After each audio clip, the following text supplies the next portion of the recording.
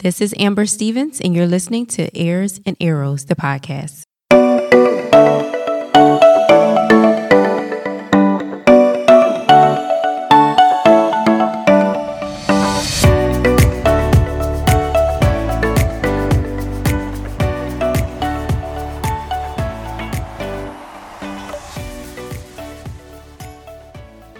Hey everybody, welcome back to another episode of Ears and Arrows.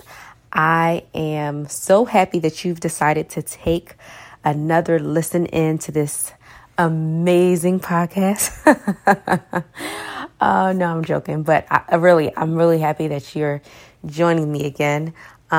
Today, we're going to be talking about fear, the fear of the Lord. I got a chance to speak to a sister by the name of Christina Fox. She has a book called A Holy Fear, Trading Lesser Fears for the Fear of the Lord. And guys, let me tell you, this book is so good. I didn't get through the whole thing, but what I was able to read, I got more than halfway through. What I was able to read was really, really good. And so at the end of the episode, I mentioned that she is giving away 2 free copies. So this is all that you have to do to get one of the 2 copies. All you have to do is inbox me on Instagram at amstevens1. And all you have to do is tell me, listen, I listened to this episode and I would really like a copy of the book. And if you are one of 2 people who does that first, you will get your free copy. All right. So I made it very simple. I want you to take a listen into this episode. It was a good one. And so hope you enjoy, and I will see you on the other side. Hi, everybody. I am so excited to talk about this topic today. It's a really important topic. It's something that we all deal with, and that's fear. I have a young lady here. Her name is Christina, and she brought a different perspective of fear that I think that is really important for us to focus on. And so I'm going to let Christina introduce herself, and we're going to jump right into it. Okay, first of all, I'm really excited that you called me a young lady. So we'll start there. My name is Christina Fox. I grew up in Maryland. I met my husband in college. We both went to Covenant College on Lookout Mountain, Georgia. I then went on to get my master's in counseling. I just love to help women see how the gospel intersects with their daily life. Like a lot of women, I keep busy with many duties, responsibilities. We have 2 teenage sons, one of which is a longtime homeschooler. I serve on my denomination's National Women's Ministry team. We work together to put on conferences and develop resources. I'm a retreat speaker, writer, and author of several books, including A Holy Fear, which we're going to talk about today. Yeah, so this book is called Holy Fear, and it's Trading Lesser Fears for the Fear of the Lord. And so, Christina, I thought it was really interesting how you, the experience that you had with your mother-in-law and how this book came to be. So can you share the audience how that came about? Yeah, so in the introduction to the book, I talk about a conversation that I had with my mother-in-law. You know, it was one of those conversations that you have in passing with people that, you know, they probably don't remember, but it was something that stuck with you. And my kids were little. We were together as a family at a theme park, and my mother-in-law were talking about rides. And I just, was commenting as I was looking up at these tall rides that I just can't quite handle them anymore. The heights really bothered me. And she just kind of casually said, yeah, I used to have a lot of fears, but then the worst thing that I could have ever imagined happening to me, my worst fear came true, and the Lord brought me through it. And ever since then, I am not afraid of anything. And so that really struck me, and I was just like, wow, I can't imagine not having fears, because I was at a time in my life where there were so many of them. And so that really got me thinking of, what does that look like to just trust in God so much that it just dispels fear? What is, what's going on there? And so it really got me digging into scripture and thinking about what the Bible has to say about our fears. Yeah. Yeah, it's interesting. And that it's true. That's where a lot of fears come from, whether it's thinking the worst that can happen or just other people's experiences, and we begin to fear. But like she said, the worst happened to her. And it's just like, but even if the worst doesn't necessarily happen to us, God has been so faithful, and he's proven himself to be like, even if the worst does happen, it's still going to be okay. If the worst doesn't happen, it's still going to be okay, So we've all encountered fear in some form or another. And sometimes it can be normalized in society. And you say in your book, while fear is a normal emotional response to life in a fallen world, when it grips our heart, we turn our gaze away from God into the circumstances around us. We focus on the problem instead of the one who rules over all things. We place our trust not in God to help and rescue us, but in things, methods, or even ourselves. And this is idolatry. That when I read that, I was just like, whoa. So why is this an important statement for believers to be aware of? That's a great question. Well, first, I just want to clarify that in the book, I kind of talk about two different kinds of fears, natural fear and then sinful fear. So, and the Bible kind of differentiates between them. Natural fear is, as you said there, is a normal response to life in a fallen world. So we should expect, when a fire alarm goes off in a building, we smell smoke. We should expect to feel a little bit of fear there. We should, get out of the building. That's a natural fear. It's good actually to feel that way, because otherwise, we wouldn't leave the building. So, and when we hear bad news, there's a hurricane on the way, or, there's a pandemic, there's all sorts of natural fears that come simply because we live in a fallen world. But then there's sinful fear. And that's kind of where that quote is pointing to, the fact that sometimes in our fears, we get so wrapped up on them that we're just solely focused on them. We instead turn our gaze away from God, and we look for help outside of him. We look to solutions to fix the problems. And then not just to help us with the problem, but then we trust in those solutions. We place our hope in them. We see them as our deliverer or as our rescuer instead of God. And so that's when it becomes idolatrous, because we're really looking to those solutions as our savior instead of God himself. And so that's, a case where we would need to monitor our hearts to kind of see, what is the posture of our heart in that fear?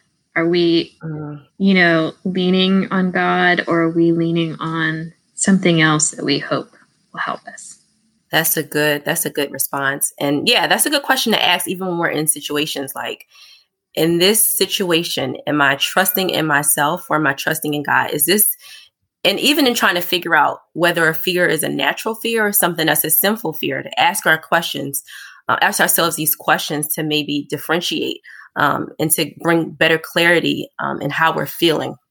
That's really good. Thank you for bringing to light the natural fear versus the sinful fear. That's really good. So I was really intrigued by this book because it doesn't just encourage us to get rid of fear. It actually gives us something to exchange our fear with, which is the whole point of our relationship with God. It's the whole point of I call it the great exchange, exchange in sorrow for joy, exchange in darkness for light. Like, it's the great exchange. And so even in this situation, you talk about the fear of God versus what you call in your book lesser fears. So what are the lesser fears, and why is the fear of God crucial in helping us to be set free from lesser fears? So when we read our Bibles, we come across these two common commands: this do not fear, which some say there's, it's in there like hundreds of times. I haven't counted it, but they're in there a lot. And then this other command, fear the Lord. And they don't seem to have any kind of relationship, but the Bible actually does show some connection between them. And I'll give an example. In Matthew 10, Jesus is sending out his disciples for the first time on their own to go and preach the good news of the kingdom of God. And he's preparing them for the journey. He tells them what to expect, and he warns them that people are going to want to harm you, possibly even kill you for preaching about Christ. But he then says, don't fear what they are going to do to you. Instead, fear God. And then he goes on to talk about how, God knows about every sparrow that falls to the ground, and that he knows the number of hairs on the disciples' heads. And in that passage, you see this trading of a lesser fear, which is the fear of harm, for the fear of the Lord, the fear of one who is greater than what anyone else could do to them. And so they were to fear the one who knows them and cares for them. And so in this passage, the disciples' lesser fear, as I said, was a fear of harm. But really, any fear could be a lesser fear. Fear of failure, fear of the future, fear of man, fear of loss. And so it's the fear of the Lord reminds us that God is greater than all of these other fears. And the fear of the Lord calls us to come into his presence, to dwell on who he is and what he has done. It's a posture of the heart that dwells on his character and his ways. It's a heart that responds to God with awe and wonder, reverence and worship, love and adoration. And so as we do that, as we turn to the Lord with a fear of him, our lesser fears grow weak in his presence. That's so good. Yeah, I love that. And, it's true. Pretty much anything that we are fearing other than God, it's like you said, like if you look at your circumstances and then you compare it to God, and sometimes it's hard, like when we're in things, when we're in a situation or we're in a tough decision or we're in something that looks really, really big, it's hard to even like think about the God who is carrying us, the God who is with us. But that's what we have to do. And then when we learn how to do that, then life becomes, I'm not going to say it becomes easier, but it's like we can do it. We're conquerors. That's what the Bible calls us. And so one of the things I was thinking about when thinking about fear, sometimes people get confused when we talk about the fear of the Lord.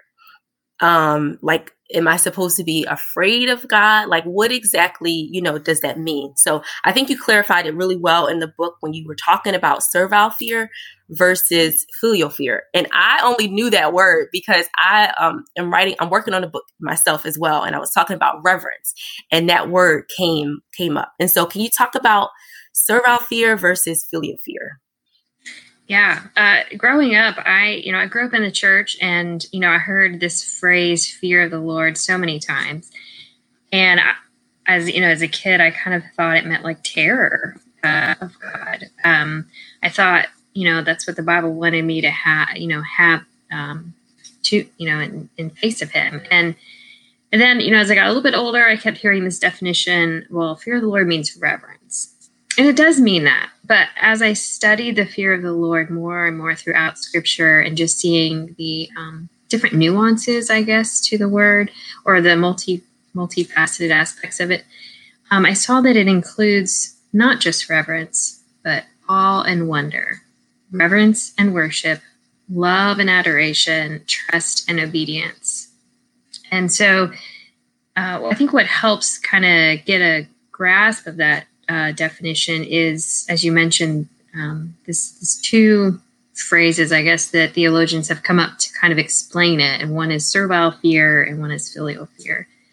And servile fear is a kind of the fear of the Lord that a non-Christian would have, someone who does not have faith in Christ. It's a kind of fear that someone who is in jail might have toward their jailer. They're going to do what they're told. They're going to, obey, so to speak, because they don't want to be in trouble. They don't want to get punished. It's not a Christian. But those who are in Christ, who are God's children by faith, they have what's called a filial fear. And that comes from the Latin for son. And so that means that we, as God's children, we are going to fear him the way a child would fear his parent. A child doesn't want to disappoint or let their parent down in some way. They love their parent and, want to honor them. And so that kind of differentiates those two. So we we obey God because we love him, and we obey him out of response to his love for us. And so we respond to him not in this panic or terror, but in that, that awe and wonder, reverence, love, and trust. Yeah. When I learned about that word, I got so excited because it really put the emphasis on like relationship, like a father and a son or a mother and a daughter. Like it's all about relationship. And when you see God in that way, which he does, he calls himself our father. That's one of the things that he goes by. When you see him in that aspect, it's not necessarily all, we shouldn't get it twisted. God is still God. And he, we shouldn't just disrespect and just, come to him any old kind of way. But that love that you talked about, we can just be in that relationship and just love him and receive his love. And then that can be the all and the wonder that we experience. So yeah, that was really good. All right. Last question.